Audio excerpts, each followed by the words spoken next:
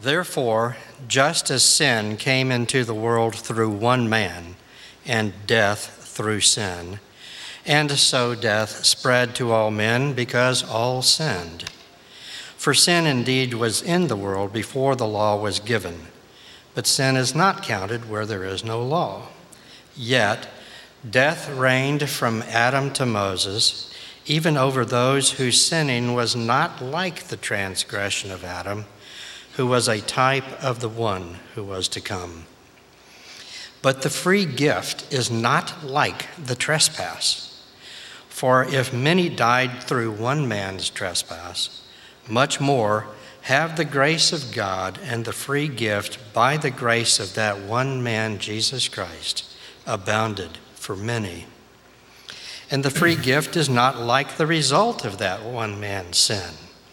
For the judgment following one trespass brought condemnation, but the free gift following many trespasses brought justification. For if, because of one man's trespass, death reigned through that one man, much more will those who receive the abundance of grace and the free gift of righteousness reign in life through the one man, Jesus Christ. Therefore, as one trespass led to condemnation for all men, so one act of righteousness leads to justification and life for all men. For as by the one man's disobedience the many were made sinners, so by the one man's obedience the many will be made righteous. Now the law came in to increase the trespass, but where sin increased, grace abounded all the more, so that as sin reigned in death, grace also might reign through righteousness, leading to eternal life through Jesus Christ our Lord. Then Jesus was led up by the Spirit into the wilderness to be tempted by the devil. And after fasting 40 days and 40 nights, he was hungry. And the tempter came and said to him, "If you are the Son of God, command these stones to become loaves of bread." But he answered, "It is written, man shall not live by bread alone, but by every word that comes from the mouth of God." Then the devil took him to the holy city and set him on the pinnacle of the temple and said to him, "If you are the Son of God, throw yourself down, for it is written, he will command his angels concerning you. On their hands they will bear you up, lest you strike your foot against a stone." Jesus said to him again, "It is written, you shall not put the Lord your God to the test."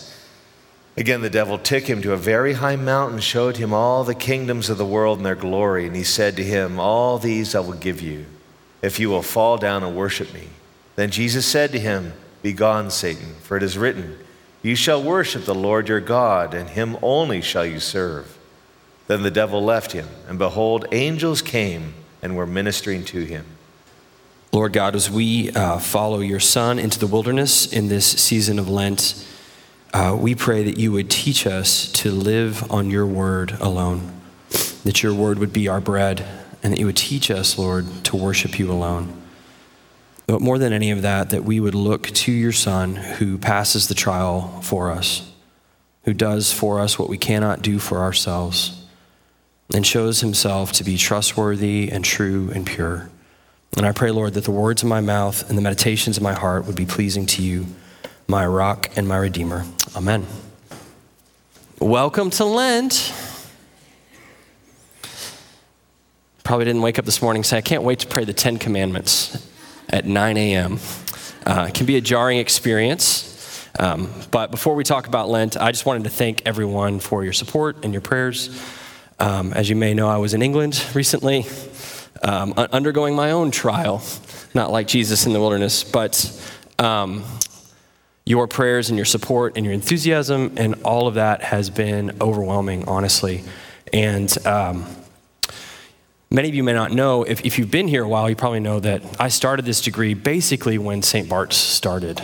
So the life of this church and the life of this degree have always been entwined for me. So my thought was always to get this PhD in service to the church. and not as the church as some abstraction, but particularly this place where God has called me.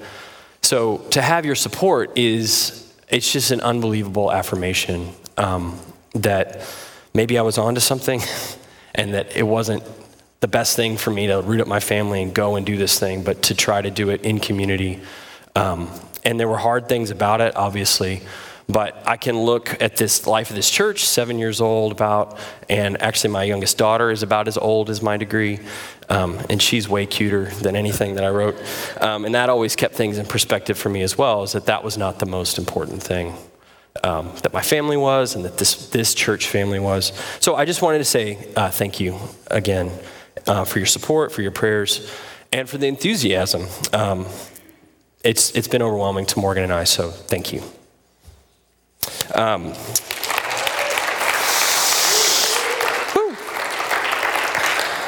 So we're in Lent. We have just been in the season of Epiphany. And Epiphany is kind of a more is more kind of season, where glory multiplies with glory and the light of Christ is like radiating out in the world. And Lent is kind of a less is more season, where there's an intentional stripping away, an intentional slowing down.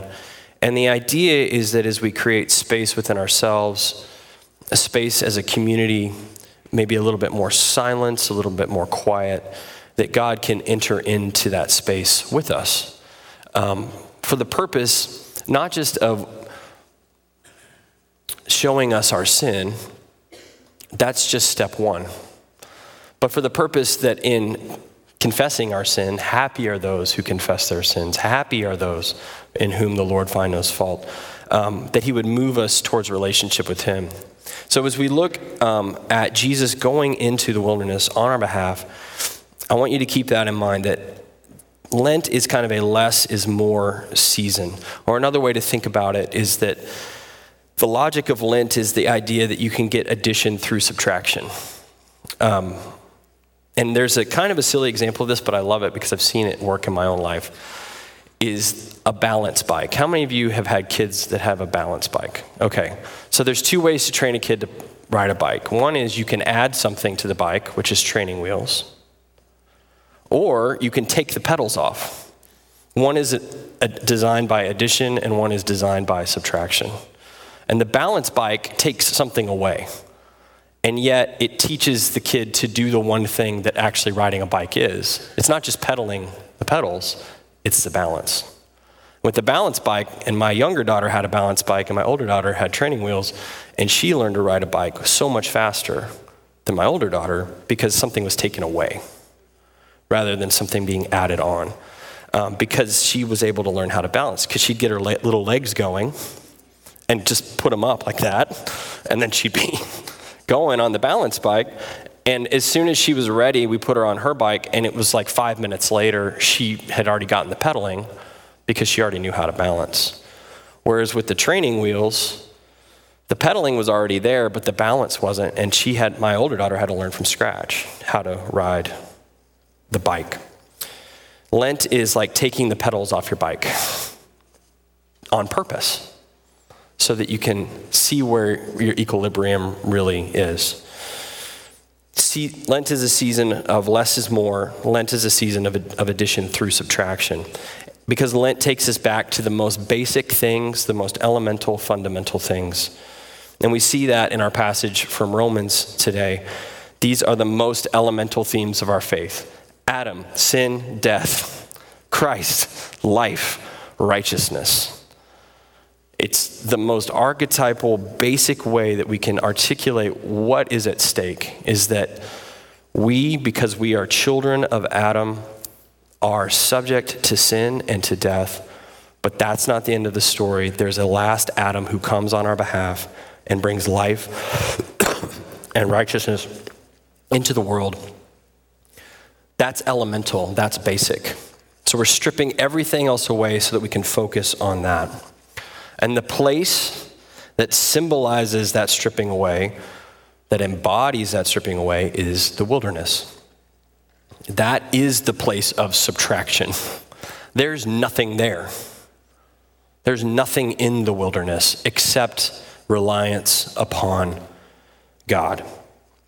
So Jesus is baptized by John. He hears the voice of the Lord declaring over him that he is the beloved Son in whom God is well pleased. And immediately he is driven into the wilderness to undergo this temptation. And I don't want you just to think of the word temptation as in being tempted to sin. Also, I want you to think about the word as also meaning a trial. And not like a legal trial, but like if you had a really great car and you wanted to see what it could really do and you took it out to a track and pushed it to its limits, that would be a trial. You're putting that car on a trial because you want to see what it's actually capable of. That is one of the things that's happening when Jesus goes into the wilderness to undergo the trial from Satan. He's demonstrating to us who he really is. God's already declared who he is. Satan's going to challenge him at that very point, if you are the Son of God. But in passing the fiery ordeal, the fiery trial, Jesus shows us who he really is.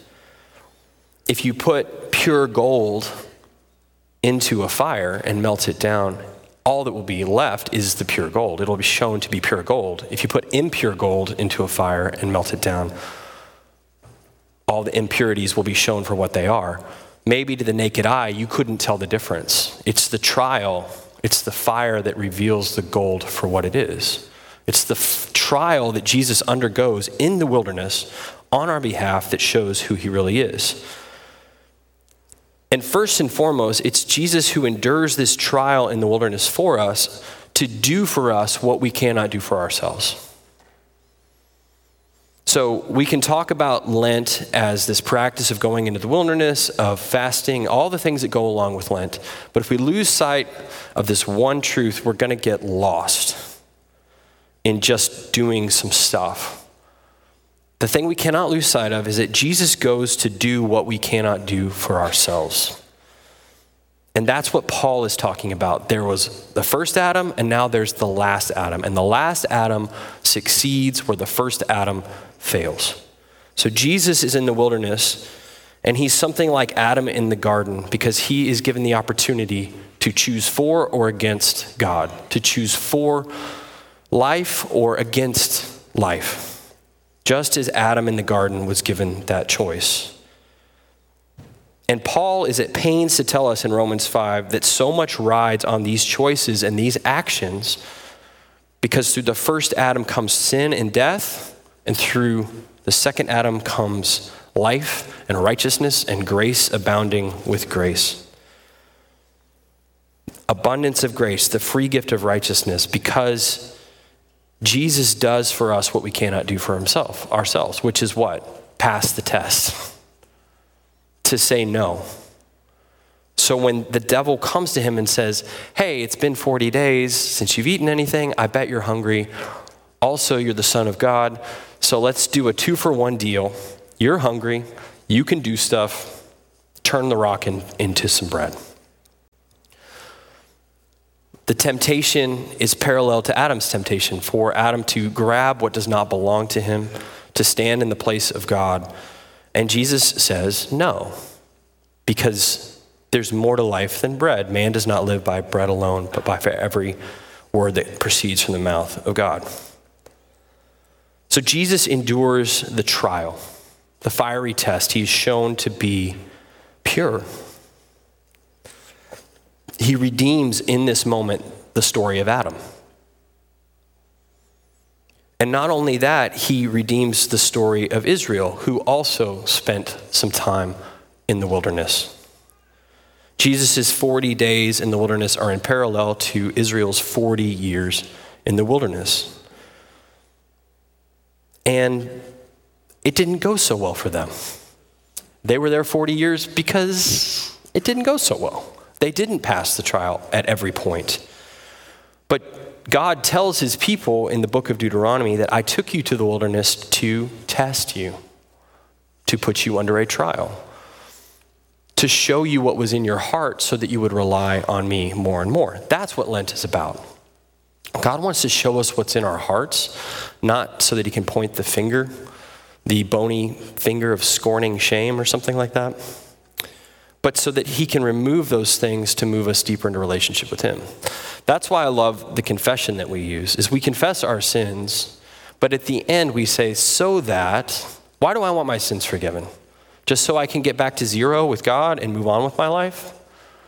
Or because I want to delight in his will and walk in his ways to the glory of his name? God wants to remove these obstacles for us so that we can move forward in relationship with him. And if we get in the mentality that Lent is just about my sin, and I've got to get all this stuff out, well, that's step one. That's important. You have to remove those barriers to relationship, just like in any human relationship. If there's something between you and the other person, you have to deal with that in order to move forward. But it's not just about getting rid of the stuff. It's about moving deeper into intimacy, into relationship. So Jesus does what Adam cannot do in passing the fire trial, and he does what Israel cannot do by fully relying on God, by worshiping him alone, by feeding on him and his word.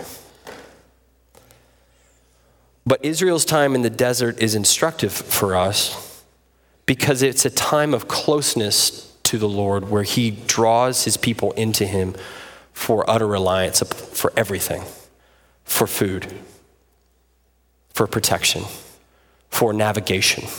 The manna, he feeds them with the manna. He covers them with a cloud so that they can move by day. He protects them with a fiery pillar at night. He's in their midst in the tabernacle. That time of the wilderness in the spiritual life is a time of closeness where God holds us close to him. And that's the opportunity, whether we willingly enter the wilderness in Lent or whether life has thrown us into the wilderness. And many of you may find yourself with that experience. Whether it's Lent or not, you're in the time of trial. You're in that time of wilderness and that time of lack, wondering where God is. And the message is God wants to draw you close, to foster intimacy with him. So Jesus endures the trial to do for us what we cannot do for ourselves. And Jesus endures the trial of the wilderness to demonstrate to us that he is trustworthy. He is pure gold. He undergoes the fire, and that gold is shown to be pure gold. No impurity within it. That's a demonstration for us. See, God was doing something in his son in the wilderness, but he's also doing something for us in his son in the wilderness to demonstrate that we can trust him because he passes the test, because his motivations are pure, because he is pure gold. In the book called Jesus of Nazareth by the recently deceased Benedict XVI, he looks at these three temptations and he asks at the end an amazing question. What did Jesus actually bring, if not world peace, universal prosperity, and a better world? Because part of what Benedict says that the devil is tempting Jesus with is, hey, you could feed everybody. People really like food. That's one thing I know about people. They like food. And if you just fed everybody, of course, wouldn't it go better for you? And if you just threw yourself off the temple and just demonstrated to everybody how powerful you were, wouldn't that be an easier way? Or I could just give you all these kingdoms. All you have to do is worship me. And Jesus refuses each one of those things. What did Jesus actually bring, if not world peace, universal prosperity, and a better world? How would you answer that question? What did Jesus actually bring? So before I tell you what Benedict says, which I think is a good answer, maybe not the only answer, before I tell you his answer, I want you to think for a second how you would answer the question.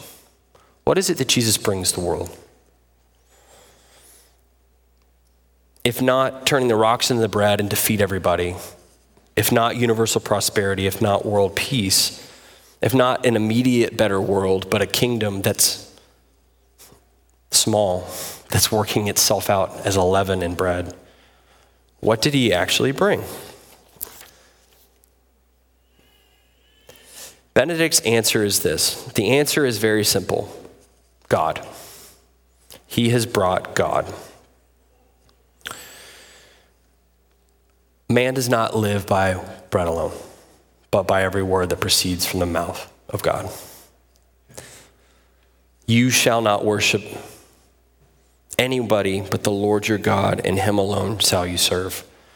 That elemental stripping away that Lent is meant to bring us back to that one conclusion. What's it about? What does Jesus want to give us, if not God? God himself. In the wilderness, where Jesus asks us to follow him, God wants to show us what's going on in our hearts in order that he might draw us closer to himself. That's what it's all about. That's what the Christian life is always about. But sometimes we need a protracted period of time where we focus and we say, I want to strip stuff away. I want to get rid of the excess. I want to have a less is more, addition by subtraction encounter with God as God is. And the wilderness is the place where God has always done that for his people. Man does not live by bread alone, but by every word that proceeds from the mouth of God. If that's true, that's why we would willingly enter a season where less is more. The reason that it took someone as long as it did to invent the balance bike is because we don't think in terms of subtraction. We tend to think in terms of addition. What I need is more things, more books, more insight, more principles. But Lent says, no, what you need is less. There's a stripping away. Let's get back to the core of things. If we forget that God is ultimately after closeness with us, nearness with us, that what he wants is relationship, then we will come to see Lent only as a time of self-denial and maybe a season of morbidity. And some people are inclined to that kind of thing. I'm like here for that, you know. But most of us aren't. Self-denial for the sake of self-denial is not great. What is self-denial for, if not to foster intimacy? Jesus brings God to us. Jesus also brings us to God. And that's what we have to remember, is that Jesus does for us what we cannot do for ourselves. He passes the test. And that is why he is trustworthy. That is why we put our hope in him. That is why we believe on him to bring us the abundance in life and grace and love and mercy and all the things that Paul says of Jesus in Romans chapter 5. Jesus brings God to us, and Jesus brings us to God. That's the gospel. And that's the gospel of Lent. Jesus moves towards us so that he might draw us to the Father. You may or may not have thought about, well, what should I give up for Lent? Or, there's still time. You didn't have to have decided on Ash Wednesday. And I think that's a good question. It's worth asking. And it's worth prayerfully asking God what he might want you to give up. You might be surprised by the answer. But even more than that, if God says, yeah, I really want you to give up X, then what's behind him asking you that is, I really want to draw closer to you. And this thing is an obstacle. This appetite is an obstacle. This habit is an obstacle. And I want to deal with that so that I can draw closer to you. So I said this on Ash Wednesday. I'm going to say it again, and I'm going to pray for us. The 40 days of Lent are not a time where the gospel of grace is just set to the side. And we just pretend like, we have to just beat ourselves up for 40 days, and then Easter happens and we're all happy again. It's actually a time when we rely even more deeply on the grace of God, because we actually take our own weakness seriously. And that's what our collect was today. We are weak. He is not. Let's rely on him. Let us pray. Lord, I thank you that you pass the test that we cannot pass ourselves. And that in passing that test, you show us that you are trustworthy. And Lord, more than anything this morning, I pray that for myself and for all of us, we would hear the simple truth that what you want is us, that you want our hearts, and that you are asking us to strip things away that get in the way of knowing you more deeply, of relying on you fully. So I pray for a holy 40 days for all of us, where there is space and time and silence for us to know anew, or maybe for the first time, that you love us and that you are for us and that you want to draw near to us. We thank you for your Son who brings you to us and us to you. And it's in his name we pray. Amen.